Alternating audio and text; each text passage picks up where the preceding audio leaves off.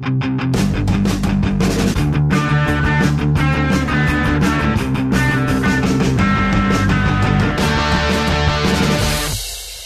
I'm putting you on the spot this week. We're going to start with trivia. Okay. Everybody likes trivia, right? Who doesn't? I can't wait to go to a trivia night again when I'm allowed to leave my house and go see people. Boy, let's talk about that for just half a second, eh? 1 year into this mess, and we've talked about it before. March the 11th, 2020, we had just finished broadcasting a game in Guelph. Rangers storm, Kitchener wins 6-5. Greg Morellis has 6 points. Yep. And then the world literally came to a stop. I mean, I guess it's still revolving, but everything happening within this big orb is done and has been for Crazy. a year. It's crazy, nuts. A full year. Nuts. So the only prize for this particular trivia game is my undying admiration. If you can, I thought I already had that. No, you're working on it. Oh, okay. It's a long road, pal. You might Fair. be making the turn onto that road. Okay. Who are the highest scoring brothers in the National Hockey League? That would be the Gretzky brothers. You would think so, wouldn't you? Yes. The problem with that is that those darn Gretzky brothers were only 2. There was one family that sent 6 kids to the National Hockey League. The Sutters? The Sutters, that's right. So the brothers are, of course, Wayne and Brent. And in fact, they held the title for a while because the Sutters hadn't all finished playing yet. But yeah, but Brent had 1 goal and 3 assists for his career. And that was enough to put the Gretzkys in second place all time, thanks to Wayne's 2,857 points. Just crazy. Is that good? The Sutters. Is that good? The Sutters had just over 2,900 points. And then a bunch of other duos. The Stastnys, Peter and Anton. Yep. Just over 2,100 points as a duo. The Sedin twins cement their status as among the league's best. Just over 2,100 points as well. And then Henri and Maurice, the Rocket and the Pocket Rocket. Richard. Those are your top 5. I brought it up, of course, because people tend to default to the Gretzkys, as they should. And, of course, in the past week, since we last had one of these podcasts, Wally, I'm going to say the world's greatest hockey dad, has passed away. I'm just surprised you had that much time in your day today to go back and do some math. The funny thing is, this popped into my head on the weekend in listening to Wayne's eulogy of his. I'm like, this is going to be a nice little piece of trivia for the podcast. And in fact, I thought that the answer was the one you gave. I thought for sure if Brent just got a point somewhere, and I'm pretty sure he did, that would make the Gretzkys the highest. But no, the Sutters are in there, 2,936 points. I tweeted it out, but I'll say it again. As much as Walter gave to the game through, obviously, Wayne, and through the grassroots in Brantford and across Ontario and across Canada that Walter did, I think his greatest legacy will be how many people in the last week and a half or so have said, "Oh, Walter, I met him blank. Oh, I have a Walter story." Everyone, it seems like, had a Walter story because he would spend countless hours in rinks across Ontario and across Canada.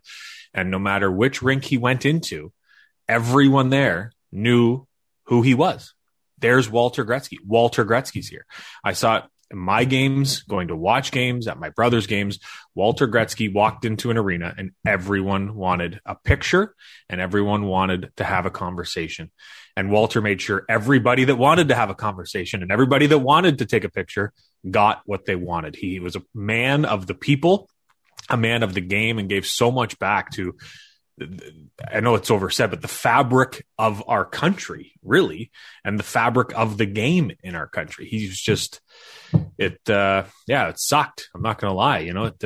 Everybody had a Walter story, and I think that is his greatest legacy that will live on more so than obviously Wayne. You said it so well when you talked about Walter making time for everybody, right? And the fact that he made that time without any air about him whatsoever, as in, I know I'm the world's greatest hockey dad. Like he was just Walter. Yep. It was that simple. My very first radio job was in Brantford, Ontario. I did part-time overnight weekends at CKPC AM radio they made us say Brantford. The owner was a very strange man. Anyway, and I always thought it was pretty cool, though. If I'm going somewhere, I'm going to go into the city where Wayne Gretzky was born. Also, along with the stories that most of us seem to have, there are pictures, countless pictures, and they were all over social media after we learned of Walter's passing. I saw your picture. What's your Walter story? That was just at a Siskin's Caledonia Corvair game during the Sutherland Cup. But I had met him previous at my games, like in Brantford tournaments when my brother was playing AAA. He was always at the games, and my parents would always take me over and introduce me, as a young kid. And he always had time, and I just couldn't believe that this guy was sitting there with literally a lineup of people behind us in the warm room, waiting just to shake his hand and get a picture, because that is the father of the greatest hockey player to ever live, not named Steve Yzerman. I joke. But no, it's I don't really have a Walter story other than getting to meet him a few times. My favorite Walter story, though, I heard happened to a friend of a friend, if you will. This is just a couple of years ago, probably 7 years ago. They were playing a men's league game in Brantford, and they were in the dressing room after having a couple Coca-Colas. And of course, they left their sticks outside of the room lined up. Well, Walter had a habit of making sure that no one's sticks was left at the rink. So he picked up a bunch of hockey sticks, threw them in the back of his truck, because that's where he kept some sticks in case anybody needed a hockey stick during the game. So they come out of the room and this guy's sticks are gone. So he goes up to the arena attendant. This is a brand new one piece, $250. And he goes up to the arena attendant and goes, "Someone stole my stick. Do you have cameras?" And the arena attendant goes, "That's just Walter. Here's his home address. Go and tell him what stick it is. He'll have it in his truck." So they drive over to the Gretzky household, and Walter's wife answers the door, and they say, "Oh, excuse me, is Walter here? I think he picked up, our sticks at the rink." And she goes, "Oh, that sounds like Wally. He's actually at a speaking engagement right now. Here's the address of that." So they go over to the speaking engagement, interrupt Walter after not during his engagement, but he's there interacting with people. They go over and say, "Excuse me, Mr. Gretzky, I believe you might have taken my stick from the arena." And he goes, "Oh yeah, come on out." And he opens the back of his truck and there's 100 sticks in there. Have your pick, boys.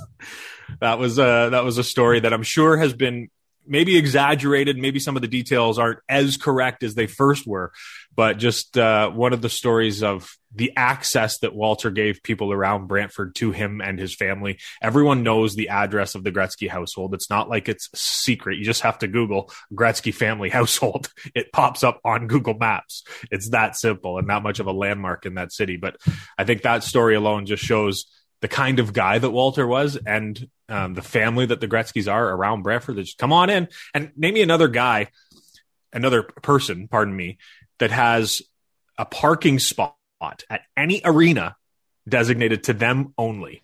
You go to the Brantford Arena, there is a parking spot right out front that says Lord Mayor, Mr. Walter Gretzky. It has his picture on it. That is his parking spot. The guy, why? But that's how big he was. I'm gonna come back to that home address in just a sec. The first time I got to meet Walter was at a Brantford Sports Award banquet one night that I had the privilege of being the MC for, and attended with Mike Torkia, my former broadcast partner on Kitchener Rangers broadcasts on Rogers TV, and of course a former Ranger and former everybody else who will at some point be a guest on this podcast, by the way. Anyway, we met him for the first time that night, and then several years later, the Memorial Cup was being hosted in Kitchener, and I'm still pretty young in the game here. I'm not in the league that long. I'm not long enough to have any airs about me, that's for sure. And I was at the rink during the day, well before a game. There was some practicing going on and whatnot. But anyway, and Walter was in the rink, and I was there meeting with the TV crew. And our producer sees him. He's like, we gotta make sure Walter's on the broadcast tonight. Go line up an interview. I'm like, I'm not just gonna walk up to Walter Gretzky and no, he's a great guy.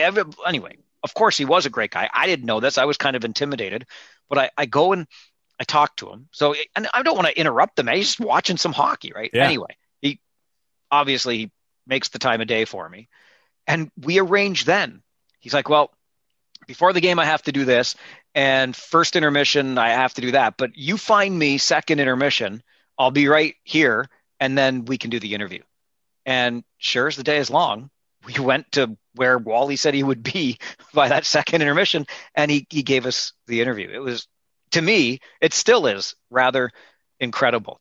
But, here's what I think might be the most incredible thing of all. And it's going to come back to what you said about the family address. So on the weekend, this past weekend, watching Wayne's eulogy. And then I hate to say it, but the COVID conspiracy mind started to do the math. And I'm like asking myself, hang on a second here. How can Walter Gretzky have died overnight Thursday into Friday? There's already a funeral 2 days later, and Wayne is speaking live at this. Just I know he's Wayne Gretzky, but are we making exceptions? And I get it too. It's a close family member. Your father dies. I'm sure there's some sort of anyway. I'm going through all these scenarios in my head, but then you listen to Wayne talk about the previous 21 days and how difficult they've been, and it starts to sink in. Hang on a second. He didn't just fly in for the funeral.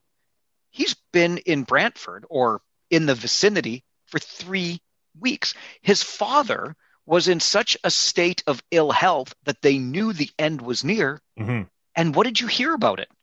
Nothing. That's I believe that's the respect shown this family. Wayne Gretzky, arguably the most recognizable hockey player on the planet, can come back home to Brantford and nobody is going to make a media circus out of it. Come on. That's pretty incredible. And I think that's respect. 100%. And for all those people wondering how he got into the country and if he had to quarantine, let me let you in on a little secret. Wayne does what he wants in this country. 2,857 points in the National Hockey League, was the GM behind Team Canada's Olympic hopes. This guy, it doesn't matter. It's Wayne Gretzky. Like, find me a bar owner that made him pay for a beer in the last 20 years or a meal. Come on, the guy just does what he wants. Get over it. It's pretty incredible. Speaking of, he's reaching for it. What did you break? The Memorial Cup? Well, that happened. No, I didn't break it. It's been like that on my desk here in my office. Nice little Wayne Gretzky bobblehead. Solid. I like it. Yeah. The head pops off. But that's not going to get you much on eBay, pal. No. Oh, you think I'm selling that? It's got the Team Canada emblem there when he was GM. It always reminds me of the I'm sure this movie's been seen on the bus by you a couple times, but the Dumb and Dumber scene, God. Our pets' heads are falling off. Anyway, it's the only way I would have ever ended up seeing Dumb and Dumber is it's a great movie. Maybe the greatest movie ever made. Come on. I just actually rewatched Slapshot in my pandemic life. Now that's a great movie. Yeah, it's a fantastic movie. Somebody who won't be watching Slapshot or Dumb and Dumber on a plane ride anymore, Jeff Ward. So there are Rangers head coach. OHL ties, obviously, 4 years with the Kitchener Rangers, during which he had a player on his team by the name of Joe Birch, who just happens to be the chief operating officer of the Kitchener Rangers now. Then he spent a year in Guelph, and one of his assistant coaches was a guy by the name of Mike Parson, previous guest on this podcast, and I think somebody, Chris, that you might know a little bit in a familial sense. Yes, if you haven't caught that podcast, make sure to go back and watch it. It's a doozy. Funny connection with Jeff Ward. He would have no idea who I was, just for the record. But I was working at a hockey school in Guelph. My uncle obviously got me the hookup, Can-Am/Stars. And I was basically just a puck wrangler, or as they called it, a goaltending coach. No, I was not coaching anyone, but these were young kids, and they brought out people. Matter of fact, Dale Hunter showed up. He was one of the all-stars that they brought out. You know what? We should find a way to get Dale Hunter's name in every podcast until he comes on. Hey, Dale. I can do that. Yeah, we're waiting for your call back. We haven't called him yet. We're going to get you on this podcast, Dale. It's happening. He was playing for Washington at the time, me being a Red Wings supporter.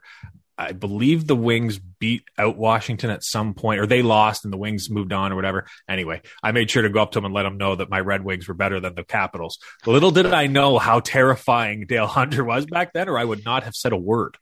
But anyway, Jeff Ward was one of the coaches during that hockey school, and we were often sat across from one another in the locker room, lacing up our skates and putting on our sweatsuits and stuff. And I just remember him looking absolutely terrifying, and I didn't say 2 words to him. That's my Jeff Ward connection. Well, it's interesting that you talk about him looking absolutely terrifying, because it ties into the story that I wanted to share about Jeff Ward. But the career arc is pretty damn interesting, too, when you think about it. Like, he was a teacher at an elementary school in Kitchener. Like, that's where he was working before getting into coaching. He does a year with the University of Waterloo Warriors, a program that's headed right now by Brian Burke, who is a guy that just does great work, I think, with the hockey club, but moved his way up through the ranks. As we mentioned, 4 years with Kitchener, a year with Guelph.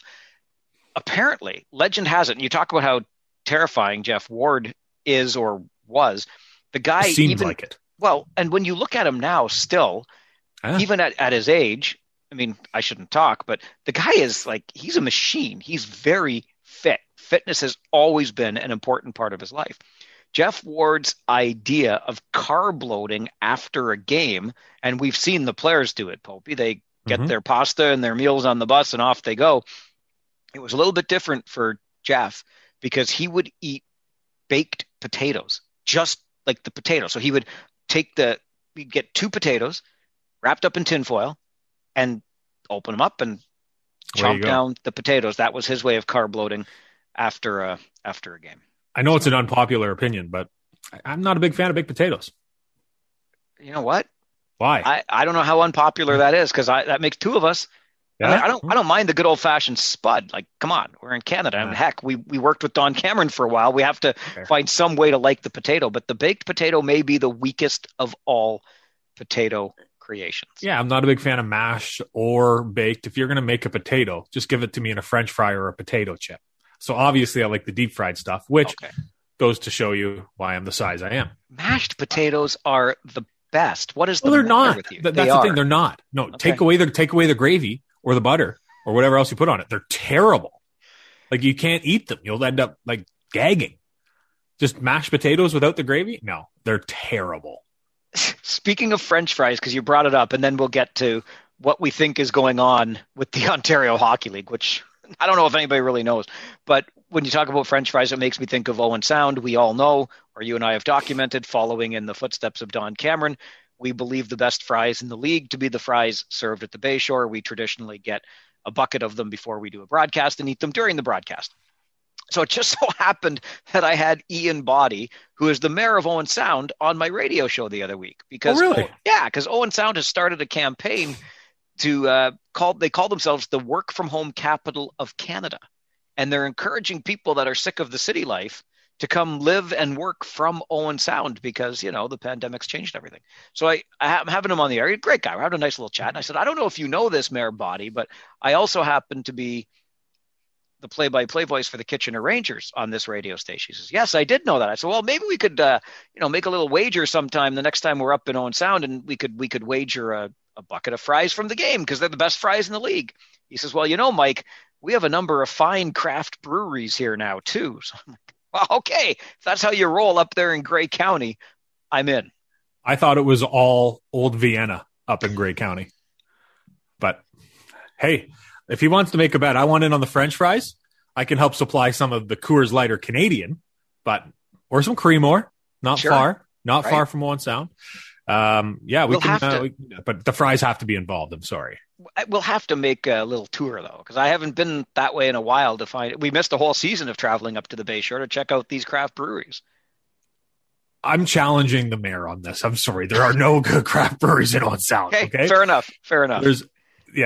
I can say this because my family lives in Owen Sound, and I'm sorry for everybody from Owen Sound, but we always joke with my cousin who was born there that in Owen Sound, you either marry your cousin or you smell like fish. It's one or the other. This portion, beautiful spot, though. I really do like going there. The OHL Stories podcast is brought to you by Chris Pope. You can reach him on Twitter at _Chris Pope. I'm at Farwell _OHL. Tweet us anytime.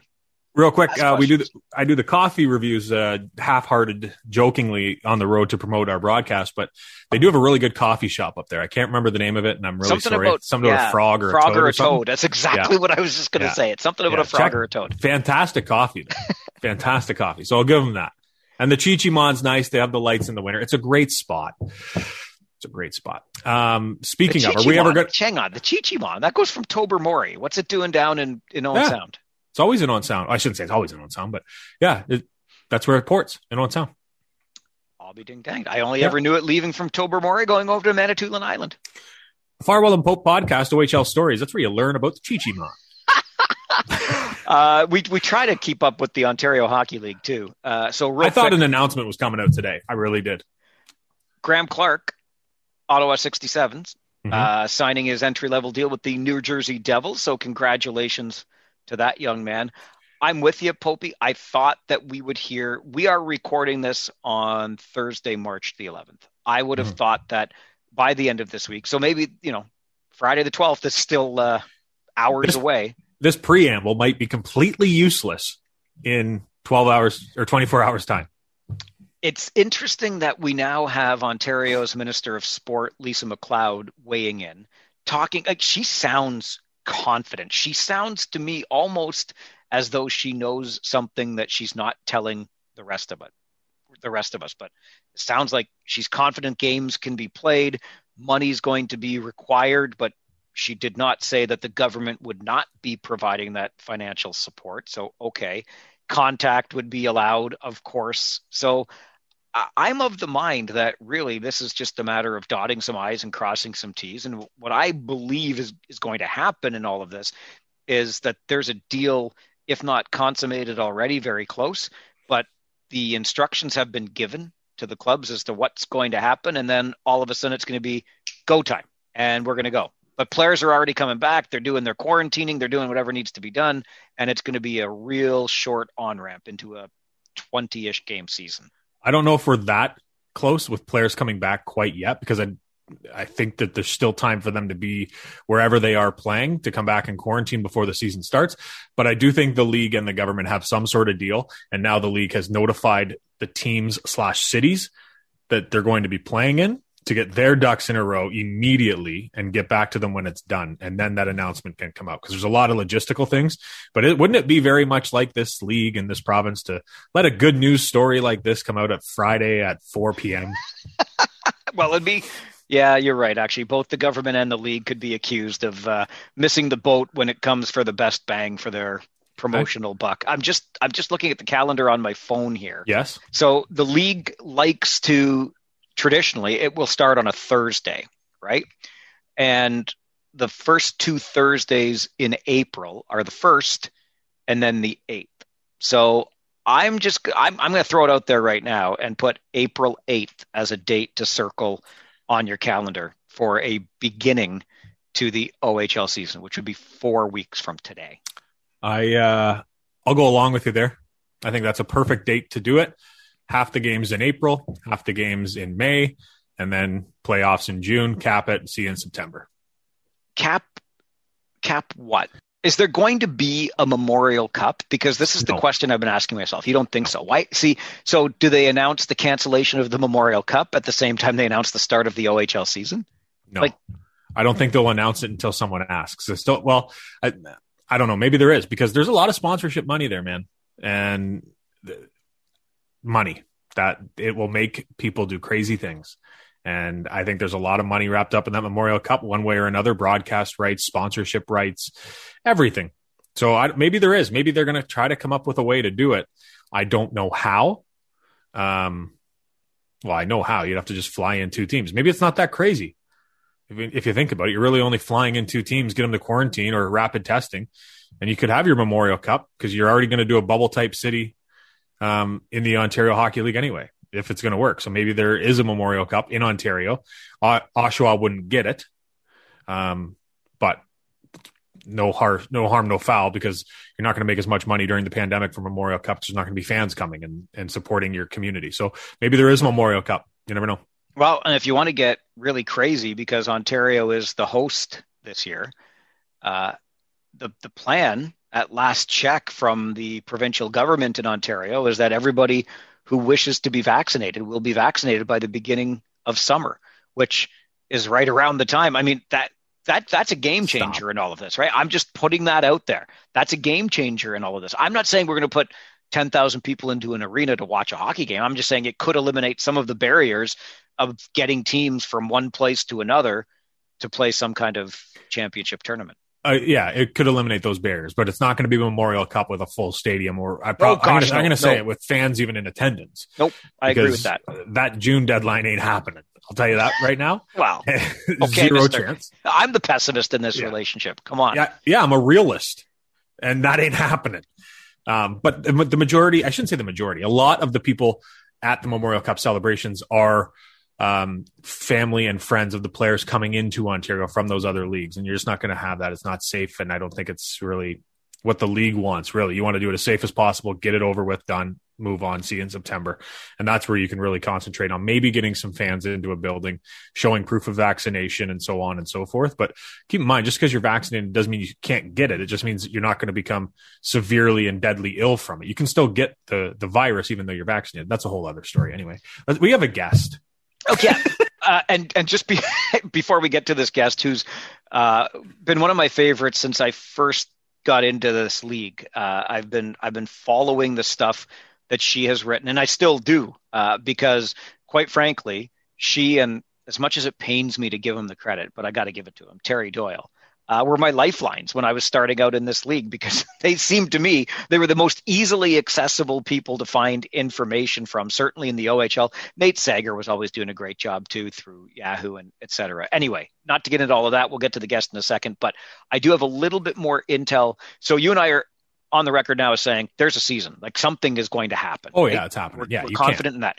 Yeah. We talked a little bit last week about what it's going to look like from a broadcast perspective. I got a little more intel on that thanks to the loyal OHL Stories listeners for providing a little bit more detail, I think, and it makes sense to me. I'm not going to, say this is absolutely confirmed, but when we were talking about the broadcast and what it would look like last week, I wasn't really thinking about the bubble. I was thinking about, what happens if you're in Owen Sound? What happens when you're in Sudbury? All these different things. But if you think about the bubble scenario, which is almost certainly what's going to play out, it's going to be in buildings that are capable of hosting a number of teams in one place and this and that. And what's going to happen is the broadcasts will absolutely happen. It's just that the media and the players and team staff will be completely separate. So if you think of the Kingstons of the world, the Sault Ste. Maries of the world, maybe the Kitcheners or Londons of the world, and we know the rinks well enough, Popey. That interesting four cities you just mentioned, Michael. Yeah, well, you could easily, as a broadcaster, go in one door of that building right up to the broadcast area, stay there, and the players and team staff could do their thing at a completely different area of the rink, and there you go. So you have a broadcast crew in the broadcast area doing their thing. You've got players and team staff in the playing area doing their thing, and you're all set to go. I get that, but again, I want to know selfishly. Say, let's take Sudbury for instance, or Ottawa. Is the Ottawa radio team then going to drive back and forth to that hub city for every game they're playing, or are they going to go stay there and then you have to get a hotel and then anyway? That's going to be up to their broadcast employer, I think. Yeah. Yeah. Well, and same with the television. Who's calling these games, or is it just going to be a video feed? Because so is that hub city's Rogers TV or Shaw broadcast team then going to cover all the games, or our TV crews or play-by-play and color guys who in large part do it either volunteer or for very little pay, expected to go back and forth to the hub city? I'm sure it's at the bottom of the league's list. Like it might even be under the footnotes, but I still am curious as to how that will play out. I think you'll call in a local crew, Popey. Whatever crew happens to work in the city where the hub is located is going to be doing a lot of work for a couple of months. That's what I think is going to happen. All right. That sound is me knocking on wood. I know why. I have a mortgage. I know why. All right. We teased it a little bit already, but I love it when you set it up. So put the tablecloth down, get the silverware out, and set the table for this guest. From family from England, moving over to Canada an import to this country, but boy, has she blazed a trail. There is no other way around it. She is a trailblazer, a trend setter. From the Toronto Star to loose pucks on Twitter, for everybody that remembers that, to buzz in the net on Yahoo, now at some small operation called The Athletic. Now moving into the editing basketball side, but one of the premier people to ever cover the Ontario Hockey League. And yes, again, I want to point out, trailblazer. If you see it, you can become it. Sunaya Sapurji. All right, so true story to start OHL stories this week. And I don't mean to put an age on our guest, so forgive me for that. But when I started covering the Ontario Hockey League, there were two people that I could read to get information. Terry Doyle and our guest this week, Sunaya Sapurji. Sunaya, I think I should give you credit or royalties for all of my pregame preparation back around 1999, 2000, because you were all I had. Toronto Star, Yahoo Sports, all that stuff was coming out, and it's all I could consume to know what I was going to talk about that weekend. I'll take a check, Mike. It's in the mail. It's in the mail. Isn't that what I'm supposed to say? It's in the mail. When I think back, though, on those days, Sunaya, like I'm breaking in, and I don't want to, like, the internet was around, but I mean, it was hard to come by stuff. So you were generating that content. Take us back to the early days of covering this league and how difficult it was to source the information that you were gathering. You know what? I think it was not too bad. Of course, there was the internet when I started at the Star. I'm not that old, but and I think the big difference back then was that newspapers and magazines and things like that actually focused on junior hockey. So there was kind of a need for it. There was a fan base that wanted it. There's a fan base that still wants it now, but I think the way the media has changed, the space that you might once have had for it, you see places cutting back, and that was not the case. When I first started, at the Star, we had a weekly OHL notebook that I did along with covering the GTA teams, Mississauga, Toronto, Brampton, and Oshawa. They were kind of the teams that I covered regularly. So it was not that difficult. I had done some OHL stuff before when I was in university, working at the radio station there, a campus community radio station there. I did a weekly OHL show there, and so I knew I had contacts from before, and so it was good. I mean, we had a pretty good run at the Star, and then when I went to Yahoo, that's all I did was junior hockey. So that was a bit different, just focusing on it pretty much 24/7. But then at Yahoo, we did the entire CHL. It wasn't just the OHL. So it was a lot of expanded coverage, and we had a great team there. Mike mentioned that Yahoo, and you were really a pioneer in covering this league through, I think was it Buzzing the Net? Is that what it was? Yeah, that was our blog, Nate Sager, and we had a bunch of people in the queue.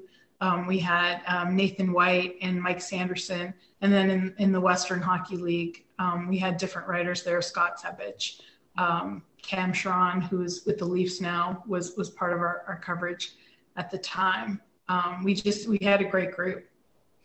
That Buzzing the Net, I remember when I was in university at the College of Sports Media in Toronto, I was writing for a website and helping edit the website called thegoodpoint.com, which is now gone on to basically run its own NBA fantasy league. But anyway, I remember we would send Buzzing the Net our articles that we would write. Like I went down to Windsor and interviewed Taylor Hall, and we would send Buzzing the Net just in hopes that we could get a link drop in their annual weekly links from around the CHL. Whenever we did, I remember my partner and I would call each other and we were like, we're on Yahoo. So thank you. You're welcome. Nate put those together. So he should get the credit for that. All right, so now we've determined about 4 minutes into this podcast that I owe Sunaya a check and Popey, you owe Nate a check. Yeah. Yeah, okay. They're all in the mail. They'll come out when we get checks for this podcast. Also thinking from the early days of covering this league, Sunaya, you're a woman trying to cover this league. I shouldn't say trying. You are covering this league, but that's something that we're only starting to see more of today, Chris and I. And we can probably find a woman covering the game or somehow involved in the game in every rink we go into. But I know when I started and I was reading your stuff, you were almost the only female voice. How aware of that were you at the time, and how did it change the way you approached the job, if at all? Oh, I was super aware of it because there weren't very many women, and there were even fewer women who were minorities. And so I think when I first started, there was one other woman on the beat, and that was Lisa Burke, who was covering the Ottawa 67s for a while. I don't remember how long she did it for, but she was there for a time as well. And then when Lisa left, I think I was the only one in the OHL for quite some time, especially in print. But yeah, it was something that I was definitely aware of. When I first started, media were allowed to go into the dressing rooms. And so, I remember Don Brankley, when I would go to London, would just quickly go in, tell them I was coming in, and then, they would be like, okay. And so, and then I would go in and talk to whoever I needed to talk to and get out. It wasn't until later that they started bringing whoever you wanted out of the room. And then, that's one thing that changed later on. It was much later after that. But it was definitely something that, was very front of mind when I was covering the league, especially when I first started. Without having another woman covering the league to look up to, who in journalism did you look up to? I was very lucky when I was at the Star. I got to work with Mary Ormsby, who was a trailblazer herself. When I was working at the Star, she was the assistant sports editor there, and she's definitely somebody who I've always looked up to. Another person in hockey was Sherry Ross, who was doing play-by-play for the New Jersey Devils.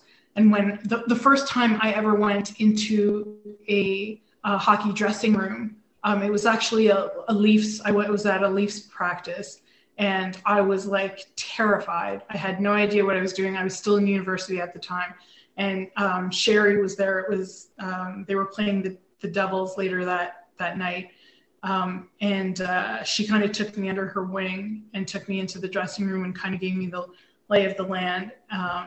And I was so grateful for that. It really helped me out a lot. So she's definitely somebody who I looked up to as well, and still do. Bluntly, Sunaya, considering, time goes by pretty fast. 20 years ago seems like a long time ago, but wasn't that long ago. How much did you face by way of sexism, racism when you're trying to do your job 25 years ago? It was brutal. I remember, I think especially the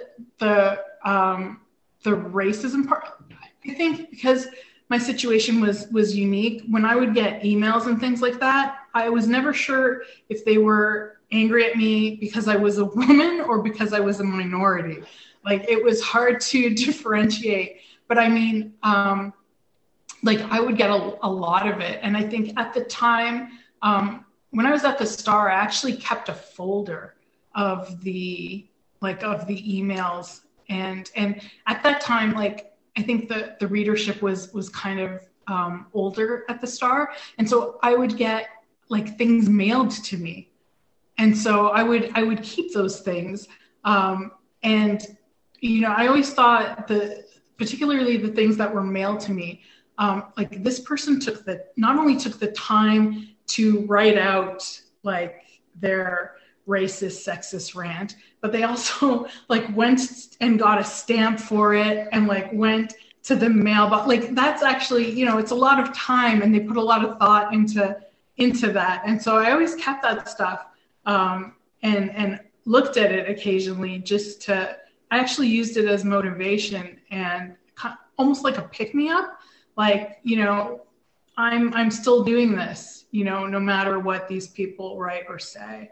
But yeah, it was difficult. And I mean, even at Yahoo, I would get that stuff. Even at The Athletic now, I mean, I still get that stuff. It's not like it's magically disappeared as time has passed. And I think one of the great things about the Star is that they allowed me to write stories about race. And that wasn't something that a lot of places were tackling. I remember one of the first stories I ever wrote was about Kingston had a player named Derek Campbell.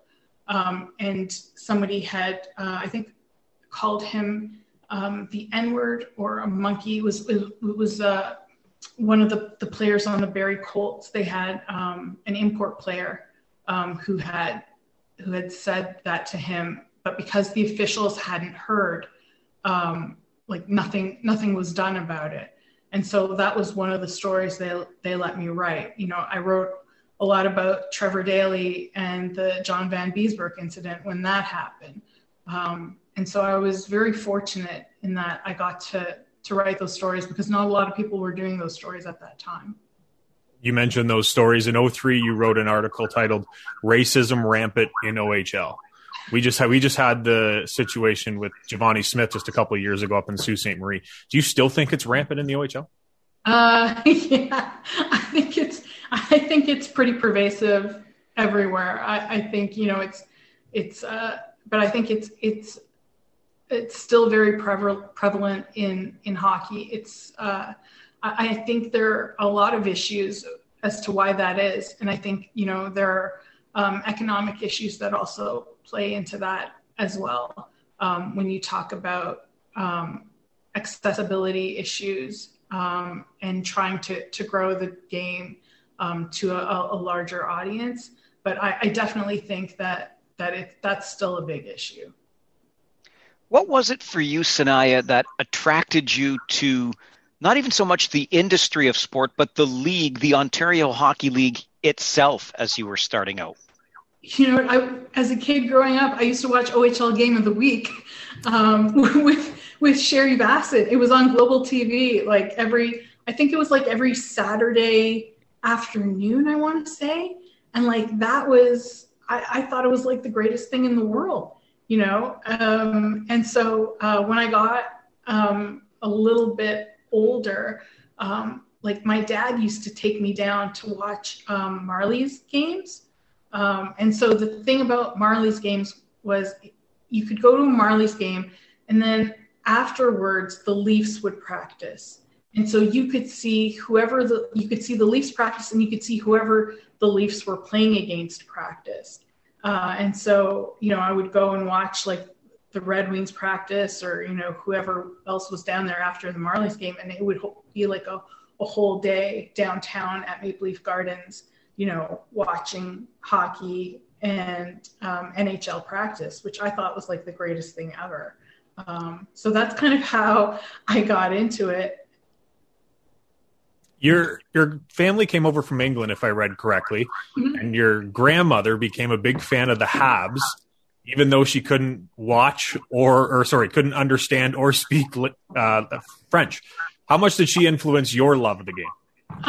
Not that much, because when she started really getting into the Habs, I was already working. I was working part-time at Global TV. And so she would be watching the Habs while I was at work, waiting up for me to come home.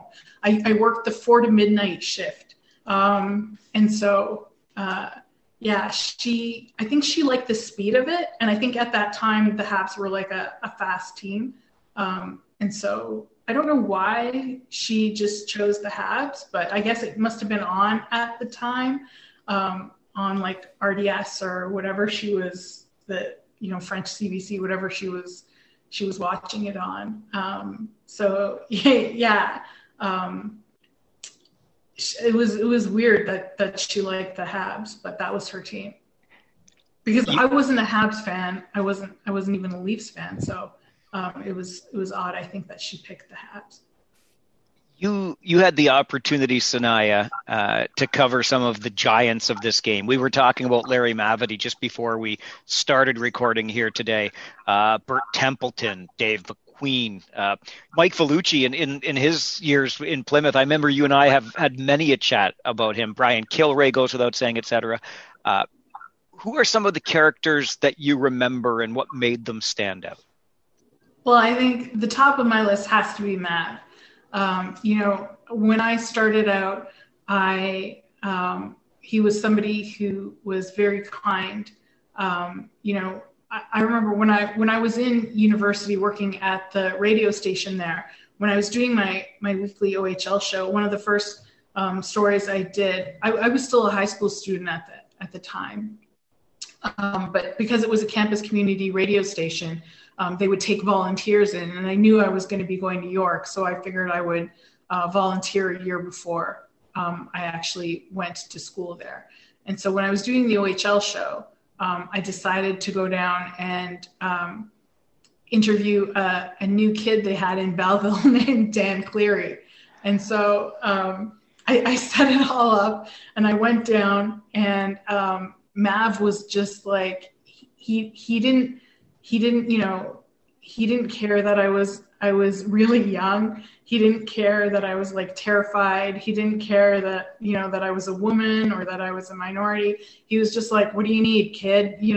And so he was awesome. And like, I thought like everyone in the league or everyone in hockey or everyone in sports was going to be that welcoming and awesome. And so he kind of tricked me in that way into thinking it was going to be an easy experience or, a welcoming one. And so that's something that I never forgot. And so, the other thing is when I covered a lot of Mavs teams in Belleville and in Kingston, like when it was time to hold him to task or take him to task, like I did that, and I always felt bad, but he was never really upset about it, because I think he knew what I was writing was like fair. And so, Mav is definitely at the top of the list. Also, he just had the best stories. He was just the best guy. But Killer's got to be up there too. If you're talking about Mav, you have to talk about Killer. And he was also great. Very welcoming, also amazing storyteller, but there were just so many characters. I mean, Sherry Bassin, another awesome, great guy with like stories. Mike Vellucci was definitely one, and also Pete DeBoer in Kitchener. Not so much of a character, but somebody who was always very thoughtful when you were talking to them. He always had interesting things to say. Spent a lot of time covering Dave Cameron and his teams in Toronto. So that was another coach and GM I spent a lot of time talking to. But there were many, and definitely lots of characters for sure. You had a tweet thread after Mav passed that I thought was just amazing. When you look back on your guys' relationship, is there one story that stands out from Mav? Because we talked about it before we started this podcast. Farwell and I really dropped the ball in not getting him on last year up in Kingston. So do you have a good Mav story for us? You know what? All of the stories, a lot of them I can't tell. Yeah. A lot of them I can't tell. But I'll tell you this one, I guess, because I've told this story before. And Mav, I should say, Mav kind of hated this story when I told it. But he always called me like a smart ass. for telling the story, but it was the first time I ever went into like Mav's office. Like it was in the old Yardman, like in the arena in Belleville, and it was like not a particularly big office, and it wasn't like really neat or tidy or anything like that. And the thing I remember most that pisses Mav off or pissed him off when I would tell the story is that there would be like cases and cases of beer, and like I would have to like climb over these cases of beer in order to get into like the seat where I could talk and like interview him. And so he always hated that because of all the beer cases there. I remember, love it. I remember a series of stories you started to do about players' off-season jobs, and I absolutely loved it. What inspired it, and what do you remember might be one of the weirdest / best summer or off-season jobs that a player had?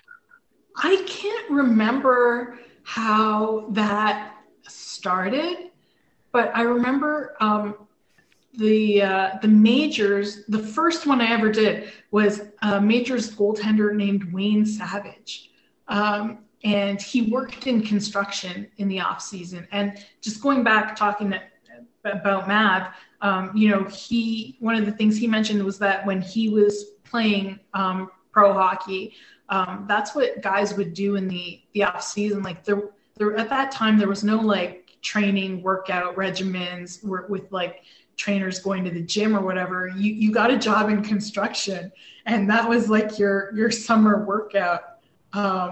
And so that's what Wayne Savage would do. Some of the other great jobs, there was a kid named Garrett Clark in the queue in the Quebec League who was a bear hunting guide. And so like his job would be like putting like rotting meat into like buckets and like leaving it out in the bush so that they could attract bears. Yeah. So that was an interesting one. I'm trying to think. Kevin Bailey. I don't know if you remember him from the Oshawa Generals. He was a goaltender. He was a dishwasher at Eastside Mario's. I think it might have been in Oshawa or Belleville. I can't remember where it was, but it was actually the Eastside Mario's where a lot of teams would go to eat. And so when he would go back, like to the restaurant he worked at, essentially with the Generals, like they would make him special meals just because he worked there. That's fantastic. But yeah, that was a super fun series that I did. A lot of guys they had really cool jobs too. There was a guy named Bo McHugh who played he was captain of the Tri-City Americans. He worked on a ranch as like a kind of like a ranch hand, taking care of horses and stuff like that. So that was really cool. Like that was like one where I think I would like to do that. But like some of the other guys like worked in roofing, and it was like very labor intensive. So those were kind of like some of the hard ones. I remember one kid worked in a bakery, which was really difficult because he was trying to watch his weight. And that was not conducive to keeping his weight down for the start of the season, eating all those cupcakes in the off season. So yeah, I couldn't imagine if Farwell and I worked in a bakery, it'd be even bigger than we are right now. Forget it. I would be done. Jeez. I remember former Rangers captain Liam Maskant started a landscaping business with him and his friend during the off season. That's what they did. Ray Huther, who I think he was with the Sudbury Wolves. Yeah. They started their own business doing odd jobs and stuff like that. Yeah. I remember, I think they had to clear out like some sort of chicken coop with like a bunch of chickens. I just remember the photo they sent me was like of the two of them in like this barn or something, and they're surrounded by like baby chicks. Like, so. Yeah. So we've had a Ray, we've had a Liam. I think we've mentioned a couple other names, and I think I know where I'm going with this. Your fascination, and I might be even compulsive disorder when it comes to names. I don't want to ask how long it took you to come up with a name for your son, but I can only imagine, where did this love for different players' names come from? You know what? I think it was, being someone with like a quote unquote different name, not an unconventional name. I think it's always been like, I've always found names and kind of the thought process that goes into, your name and how you were named. I've always found that interesting. And I don't know how it started in the Western Hockey League, but it's been ongoing. Like it's now at the point where I will actually take that day off of work so that I can focus on seeing who gets drafted and what their name is. But yeah, just naming Charlie took a super long time because I wanted to make sure I looked at every single angle before giving him that name. Yeah. Did you have it down to a solid 3 and then, over a couple of weeks, drop it down to 2 and then? No, you know what? My husband and I, we came up with a girl's name right away. And then a boy's name, we just went back and forth. And it wasn't until the weekend before he came that we decided on what his name was going to be. So real quick, whether it's in the WHL or not, do you have a favorite major junior name that you've seen? Does one always stick with you? You know what? There are a couple. Probably one of my favorites, only just because I'm really big, being a Sunaya Sapurji, I'm very big on alliteration. So there was a kid named Shell Klemhus. And so if you see it written out, it's really awesome because it's the KJ Klemhus. So and then another kid whose name I've always loved was Cruz Plummer. Cruz Plummer. Yeah, but Cruz is spelled KRZ. Yeah, Cruz. I like it. Yeah. That's always, I think Cruz Plummer is probably my most dubbed name. I like it. Okay. Yeah. I'm trying to remember the backstory, and I can't. But I saw it come up on Twitter recently when you announced that you'd be leaving the hockey beat with The Athletic and moving to the NBA, which again just goes to show, 20 years ago, I'm starting the OHL. I'm reading Sunaya's stuff. I'm still in the OHL. She's covering the NBA. Let that sink in for a second here. Just to set the record straight, I'm not covering the NBA. I'm editing the NBA. So okay, I'm taking sure. Of our Raptors and Celtics coverage. I'm still going to be writing about hockey. Okay, thank goodness. But editing wise, I'm just moving to the NBA side. Tell Blake Murphy what's up. He's a good guy. Good guy. Blake is one of my guys. He's the best. He's a great guy. So it was asked of you on Twitter when this announcement was made that you were switching roles at The Athletic, if your Twitter background picture was going to change. And I'm trying to remember, has it got something to do with peanuts or peanut butter? I'm trying to remember all of the pieces here, but it's an awesome picture. Check out at Sunaya Sapurji on Twitter. But what's the deal? Yeah, so that's a photo of oh my gosh, I can't believe his name. I'm drawing a blank. And Kirill Kavanagh. Kirill Kavanagh, who played in the Q for a number of years, won the Memorial Cup with the Moncton Wildcats, was drafted by the New York Islanders, and there were a couple of stories involving him. He was an amazing character. You want to talk about amazing characters? Kirill Kavanagh was an amazing character when he was in junior hockey. And so one of the stories is he was cut by the Russian national team because one of the coaches had some peanuts on his desk. And during like a meeting or whatever, Carol took some of the peanuts and ate them, like while they were talking, and the coach didn't like that, and he ended up getting cut. And then when he was with the Islanders, I think he famously slept in and showed up late for practice twice. So yeah, Carol. Didn't he have that great photo from draft day or whatever? And he's like, yeah. So that's the photo that is the background on gotcha. my Twitter. Somebody, I don't even know who did it, but somebody like superimposed that like at a museum with like a dinosaur in the background. So I love that photo. and so that's just been my Twitter. That's been my background forever. Going from like newspaper, and then you were doing the Yahoo stuff, now to Athletic, who's kind of changing journalism in itself. How was that transition? It's been pretty seamless.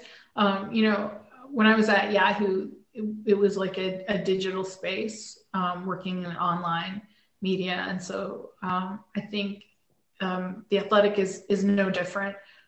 I was very, very lucky when I was at Yahoo, in that I worked for Steve McAllister, who was just an incredible boss and who let us do stories that we thought were important. And that's, I think, the same at The Athletic. They give us a lot of leeway in what we can cover, and taking the time to tell stories well, I think is something that The Athletic really prides itself in doing. And I've definitely been able to do some of that work. Like, a couple of years ago, I wrote a 6,000 word piece on the relationship between punk rock and hockey. And there are not a lot of places where, they're gonna let me do that. Or the series that I did looking at development models in Europe, or the US and Canada. That was like a 7-part series. And there are not a lot of places that are gonna, let people do that kind of work. I just wanted to ask, because I like what The Athletic's doing. It's showing that there's still a spot for long form journalism online, when it's not just like the 100-word blog post about Nylander's second shift. That's all. I don't know, Sunaya, if it was the wildest story or event that you covered when you were covering junior hockey, or the most memorable, but you reshared a link to it many, many years later. And I saw the reshare of the link, and I took it back to your original piece about the 2000 Memorial Cup. Take us back to that experience and what it was that you covered that made it so memorable and perhaps so wild. I think that entire season, and we're talking about the Barrie Colts in particular, that entire season, from literally from start, which started with a massive brawl against when they were playing the Oshawa Generals in the season opener, where there were like multiple suspensions, including I think a 15-game suspension and a 25-game suspension, if I remember correctly. It was a 25-game suspension. And that was like the start of the season. And then it kind of snowballed and continued getting like weirder and stranger and crazier until they eventually made it to the Memorial Cup. And it never stopped being crazy that season. For those who don't know the story around the 2000 Memorial Cup, why didn't it stop being crazy? There were many factors. But there were, I don't know how much people remember about Dave Frost and kind of like the quote unquote cult that he had with some of the Colts on that team. There was Bill Stewart, who was the coach and general manager of the team at that time.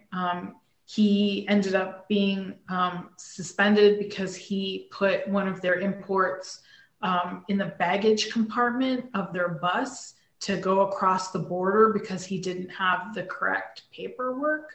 Like, those are just, the kind of crazy things that happened during that season. I remember there was another player who ended up slew footing someone in the playoffs. He was it was Ryan O'Keefe. He ended up getting a massive suspension that carried through most of the playoffs, and he was able to play in the Memorial Cup after that. But once they actually got to the Memorial Cup,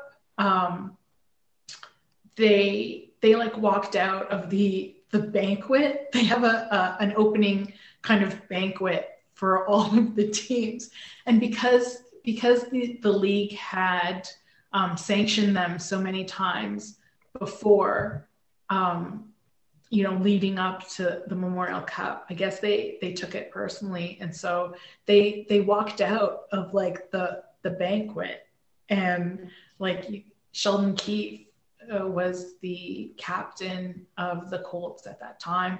I remember he refused to shake Dave Branch's hand, and it just became a thing, and it was crazy. I think one of my favorite things about that Memorial Cup, which is it's hilarious, is that two of the Colts were busted. Two of the Colts rookies at that time were busted for trying to scalp their own Memorial Cup tickets. That's that's pretty good. That was probably my favorite amongst all the crazy things that happened at that Memorial Cup and that season. That's probably one of my favorites, is that they were busted for scalping their own Memorial Cup tickets. Sorry, Farsi, just real quick, one more on that Memorial Cup. Excuse me. Did another media member leave you downtown Halifax? Oh, are you talking to me? Yeah. Yes, Terry Doyle abandoned me. I'm not gonna get into the details. He was at the casino. That's what happened. I don't remember. I don't remember much about that night, so I will just leave it at that. Okay, if that year, that Barrie Colts team, that Memorial Cup is the craziest and wildest that you remember from your time, what's the best team you remember covering? Oh, geez. Oh my gosh, that's a really hard one. The best team. That's so hard, Mike, because there have been so many good teams, so many good players. Probably that London Knights team with Corey Perry. I can't remember what year that was. My memory is shot now. 05? Yeah, that's the team we always talk about too. It's hard to argue. Yeah, I think that's probably the best team. But there are many over the years that I've seen. And you know what? And some really good teams that didn't do anything, that never won anything, that were stopped short from what they were expected. Yeah, Plymouth had some big teams back around the turn of the century. The Rangers obviously had some nice runs in 03 and 08. That Peterborough team of 06 was strong. Yeah. And lots of good players too. I think that's probably my favorite thing about covering junior hockey is getting to see players like John Tavares and Connor McDavid before they make it to the NHL and become big stars. Nathan McKinnon, you get to talk with them. There are no media people looking at their watch saying, okay, you've only got 5 minutes. Let's wrap this up. You get a chance to meet their families. It's I think that's probably my favorite part, is you actually get to meet them as people before they become, big celebrities or NHL pros. You wrote a piece about the passing of OHL legend before my time. Sorry, guys. Before I started covering the league anyway. Jerry Callahan, what do you remember about the commish? Oh my God, the commish was, you want to talk about a character? The commish was awesome.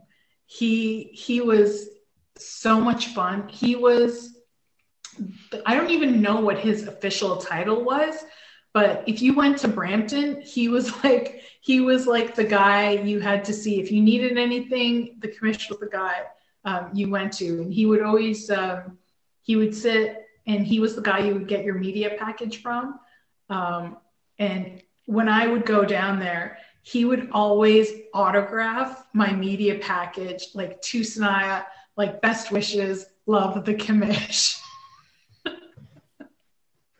And so he was the best. He had the best stories. He had gone to see Johnny Cash. He was like a huge, massive Johnny Cash fan. He had seen him a number of times, including the show, I think it was in London, Ontario, but I might be mistaken, where Johnny Cash proposed to June Carter. That was London. Yep. Yeah, June Carter Cash eventually. And so, he just had the best Johnny Cash stories. Like, he had, I think, befriended Cash to the point where he would go, and if he was in the, making a trip to Tennessee, he would go to the Cash residence and, like, pop in and say hello.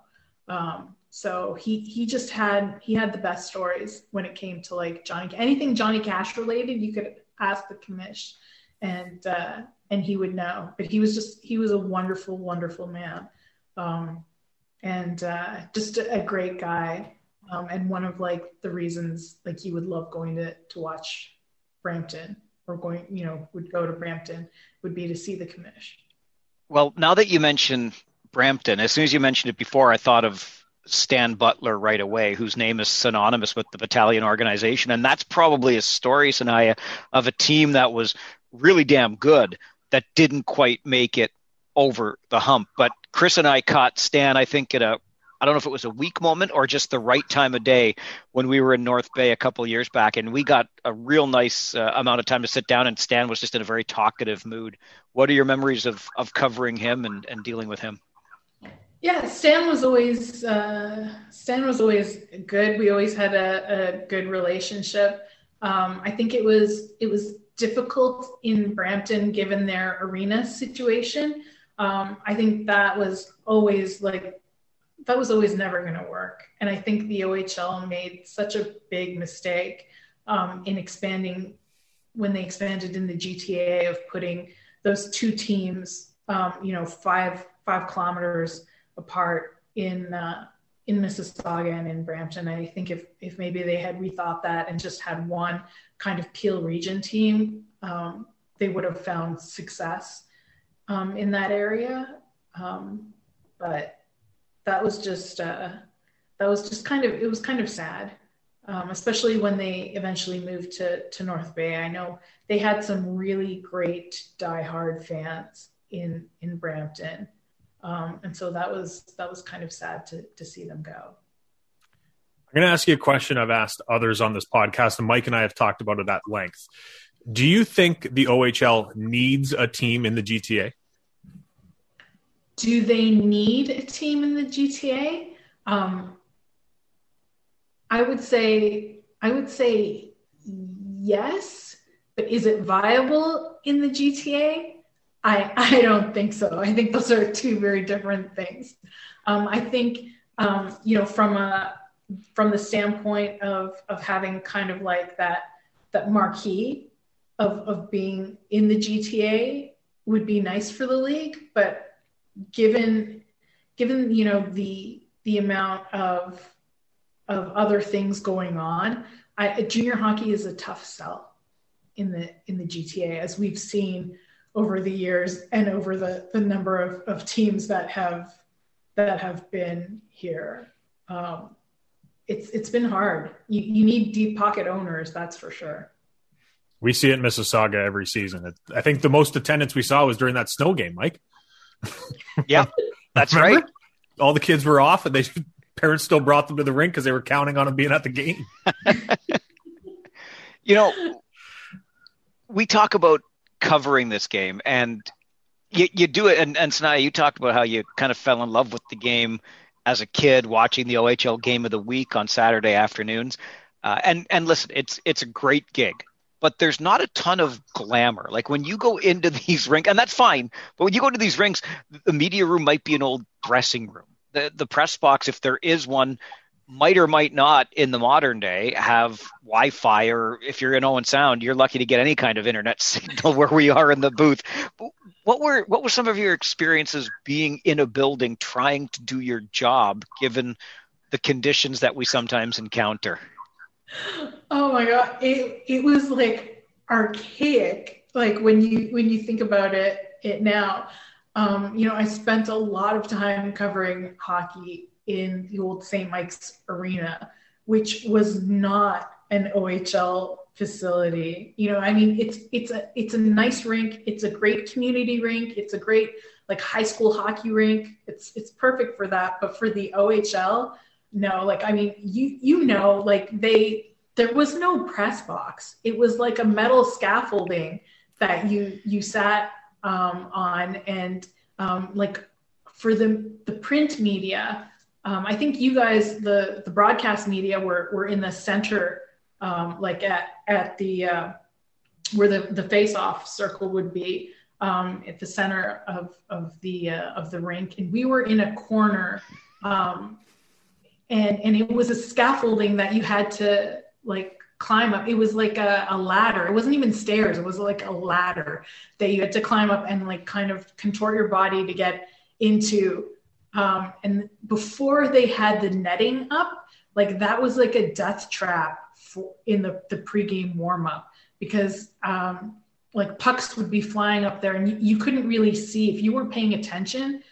It was pretty dangerous. And I remember one time before they had the nets up, the Oshawa Generals came to town, and Nathan Horton in the pregame warm-up ripped one off of the crossbar, and it came up to where I had a hot chocolate in a styrofoam cup. It hit the hot chocolate and it literally exploded, and I was like not happy, and all I could hear was "sorry" from the ice level. That's brutal. It was awful, but that was also the press box where they once had a raccoon in the press box during before in the pregame. I remember I was coming down early in the OHL. If you go 90 minutes before a game, you can go and interview people if you need them. And I was doing a story on Cody Bass, who was playing for the Ice Dogs at the time. And as I was walking around the concourse, I saw the Majors PR guy, and he kind of stopped me and he said, "Whatever you do, don't go into the press box because there's a raccoon there." And I was like, "What?" And he was like, "Yeah, we've called animal services, but they're not here yet. So whatever you do, don't go up there because it's angry, and we don't want it to move because then we won't know where it goes." So I was like, okay, fine. And so I find Cody Bass. We're at the bottom, at rink level. And St. Mike's, if you haven't been there, it's a very small arena. It's not like one of these modern arenas. You can pretty much see everything from any angle. And so I'm interviewing Cody Bass, and the way I'm facing, I can see the press box where the raccoon is. And so by now, Animal Services has come, and I can see them trying to pin this raccoon in and try and get him in this cage that they've brought. And all of a sudden the raccoon breaks free and like jumps up onto the netting. And I'm like, oh. And so we had to stop the interview, and like Cody like turned around, and we're both watching like animal services trying to corral this raccoon before the game starts. And so eventually they got it, and they took the raccoon out of our press box. But yeah, I mean, that was almost like a regular occurrence at St. Mike's. Like they would lose power all the time. Like one time they lost power because like a squirrel had chewed through like some lines and stuff like that. So they had to reschedule. They had to reschedule a game. We used to do our interviews in, we called it the boiler room. And like, I think that's what it was, because it was like extremely hot in that room. And so it was just like this room where they had like all this kind of machinery in there.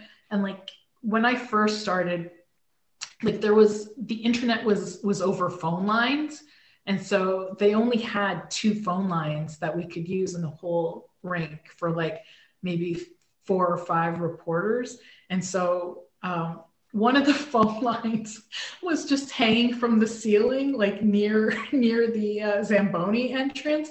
So like you would have to like hold your computer and have it connected to this like phone jack in the ceiling while you were uploading your story, and like make sure you don't get run over by the Zamboni like while you're doing that. So. See, I wasn't that far off before. When I talked 20 years, people don't realize 25 years ago, the internet was barely a thing. Okay. You had to plug it into the wall, people. That's what happened to folks like Sunaya and I. That raccoon was probably scared because he saw a bass at ice level. I'm sorry. I am sorry. I take that back. You should. That's bad. You mentioned the internet just getting underway. I think enough time has passed that we can say that you were one of the people behind Loose Pucks.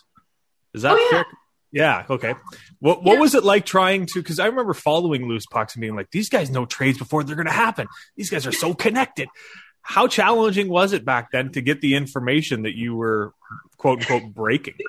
It was so much fun. I would go down to Sarnia, and I would go to Terry's house, Terry Doyle, we did Loose Pucks together.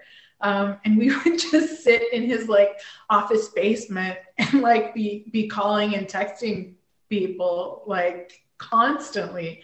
But it was great. It was so much fun. I really enjoyed trade deadline.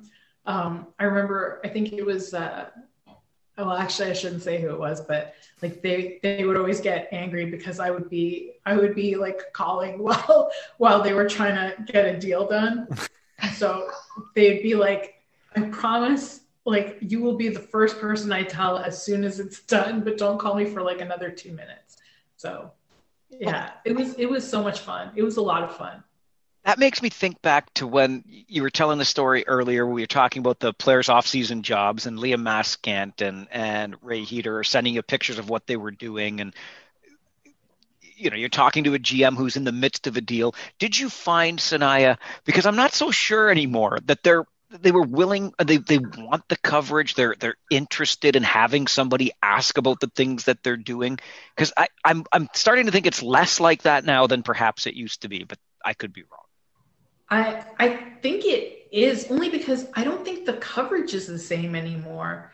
You know what I mean? Like there aren't, like, are there many or any major newspapers covering the league now? Like the Star, the Sun. There used to be regular coverage in the Star and the Sun. Like I remember the Canadian Press used to send someone to like every game, and that's kind of been dialed back too. And I think it's just pretty much local coverage now. It's not so much one person, doing the entire league and kind of having that overview of everything versus just one beat person just looking after their own team. And I mean, even some of the local coverage has been diminished over the years. I think the teams that still have local coverage, print coverage, are very lucky. I know in Kitchener, you're so lucky to have Josh. He does such a great job with the Rangers.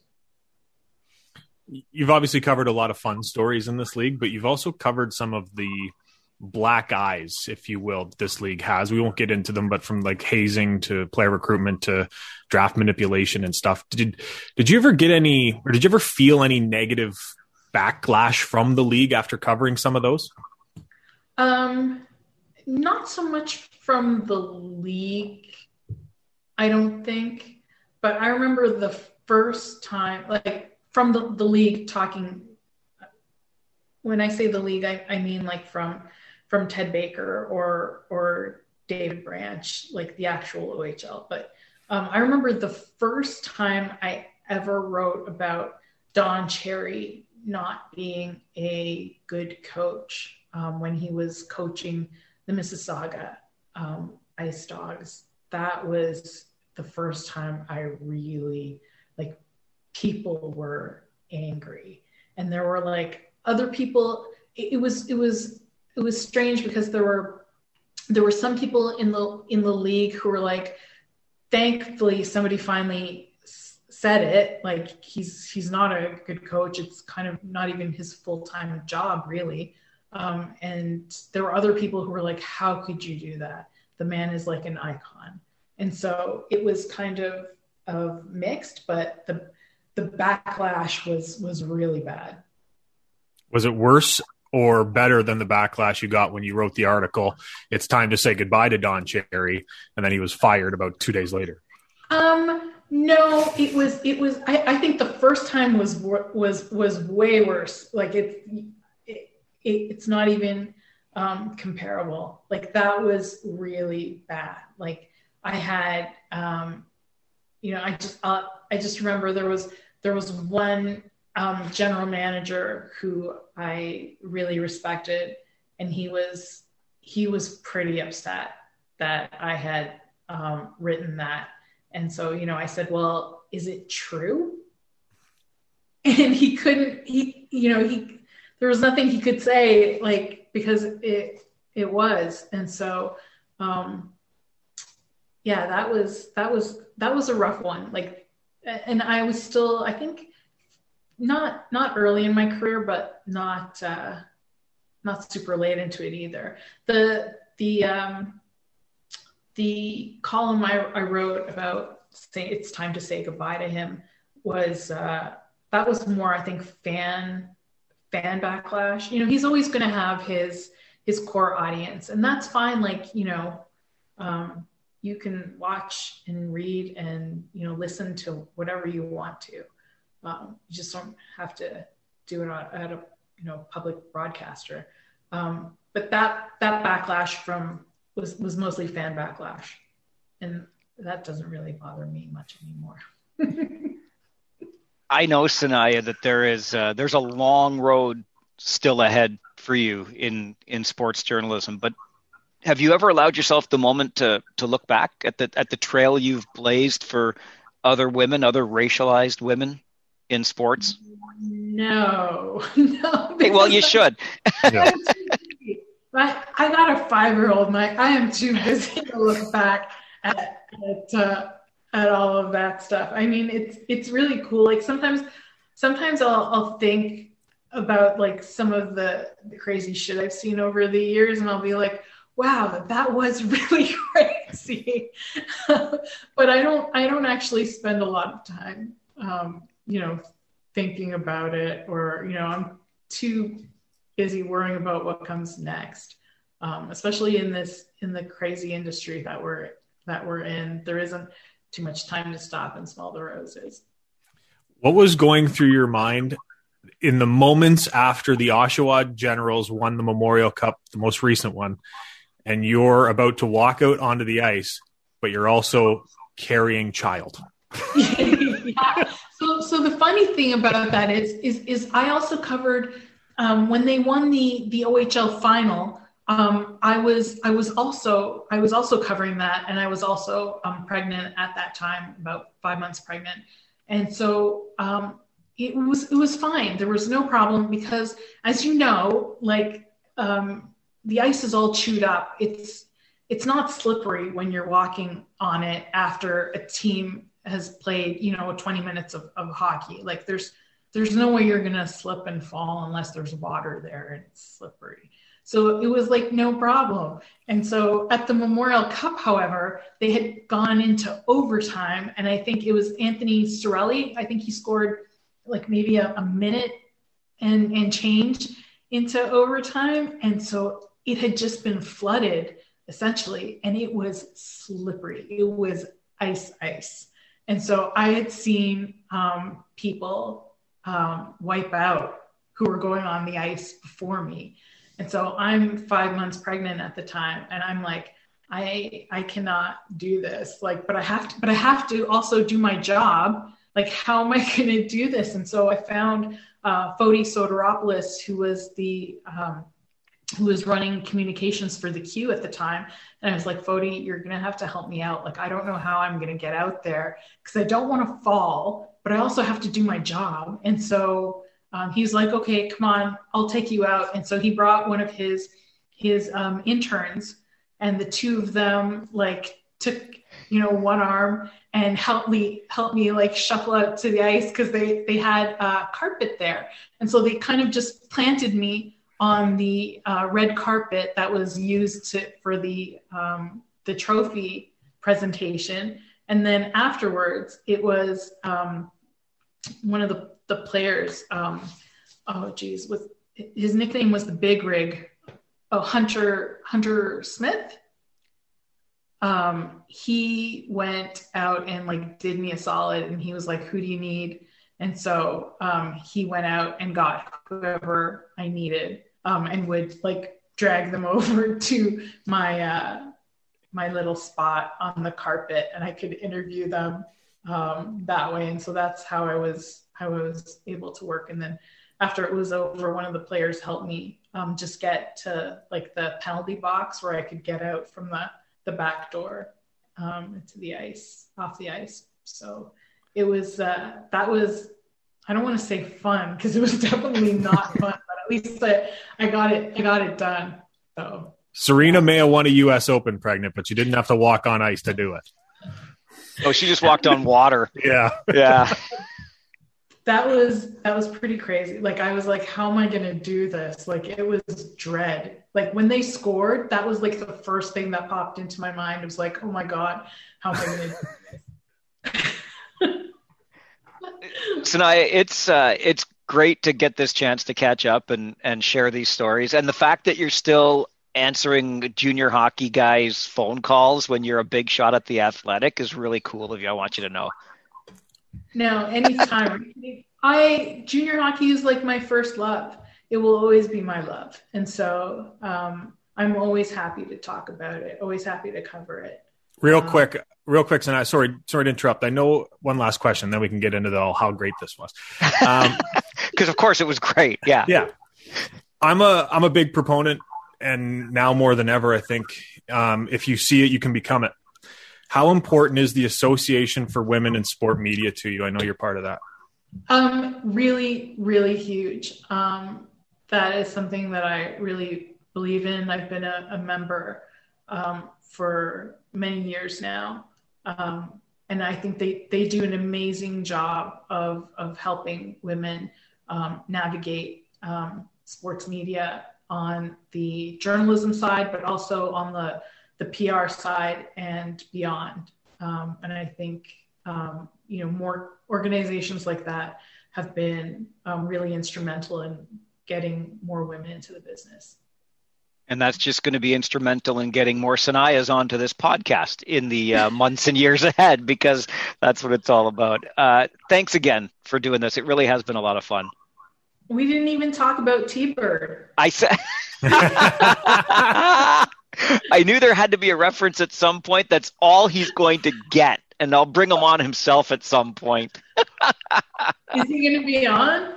Yeah, we got to get him on. He says that we have to get you. Okay, you be the judge, Sunaya. He says we have to get Crupper on first. Why Crupper? You tell me. This is what he keeps telling me. So if you get T-Bird on, I don't know if you can actually use this. But if you get him on, you're gonna have to ask him about the fight. Oh, don't worry, I will, because I know about the fight, but nobody has come clean on the fight publicly yet. Maybe this will be the forum. My favorite thing about the fight is the fact that the OHL had an investigation into it. Yes. And it was inconclusive. Like, how do you have coaching staff from two teams involved in a brawl in which someone is injured and it's inconclusive? It's like, the code. It's the code. It's the code of silence. Because I've been told by the actual felon assailant? in this case, the assailant, yes, what happened. And anyway, all we know is the wrong people might have taken the fall.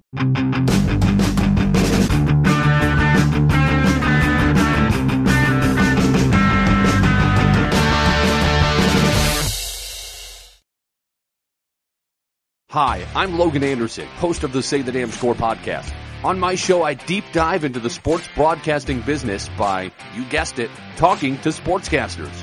The show has featured big names like Bob Costas, Kenny Albert, and Vern Lundquist, as well as many up-and-coming broadcasters who you may not know yet, but you will know soon. Whether you're looking for professional development as a sportscaster, different career paths, or if you just want to be entertained by hearing some of the best storytellers in the world tell their own stories, this podcast is for you. You can subscribe to the podcast on all major podcast platforms, or you can visit our website, saythedamnscore.com. Another Sound Off Media Company podcast.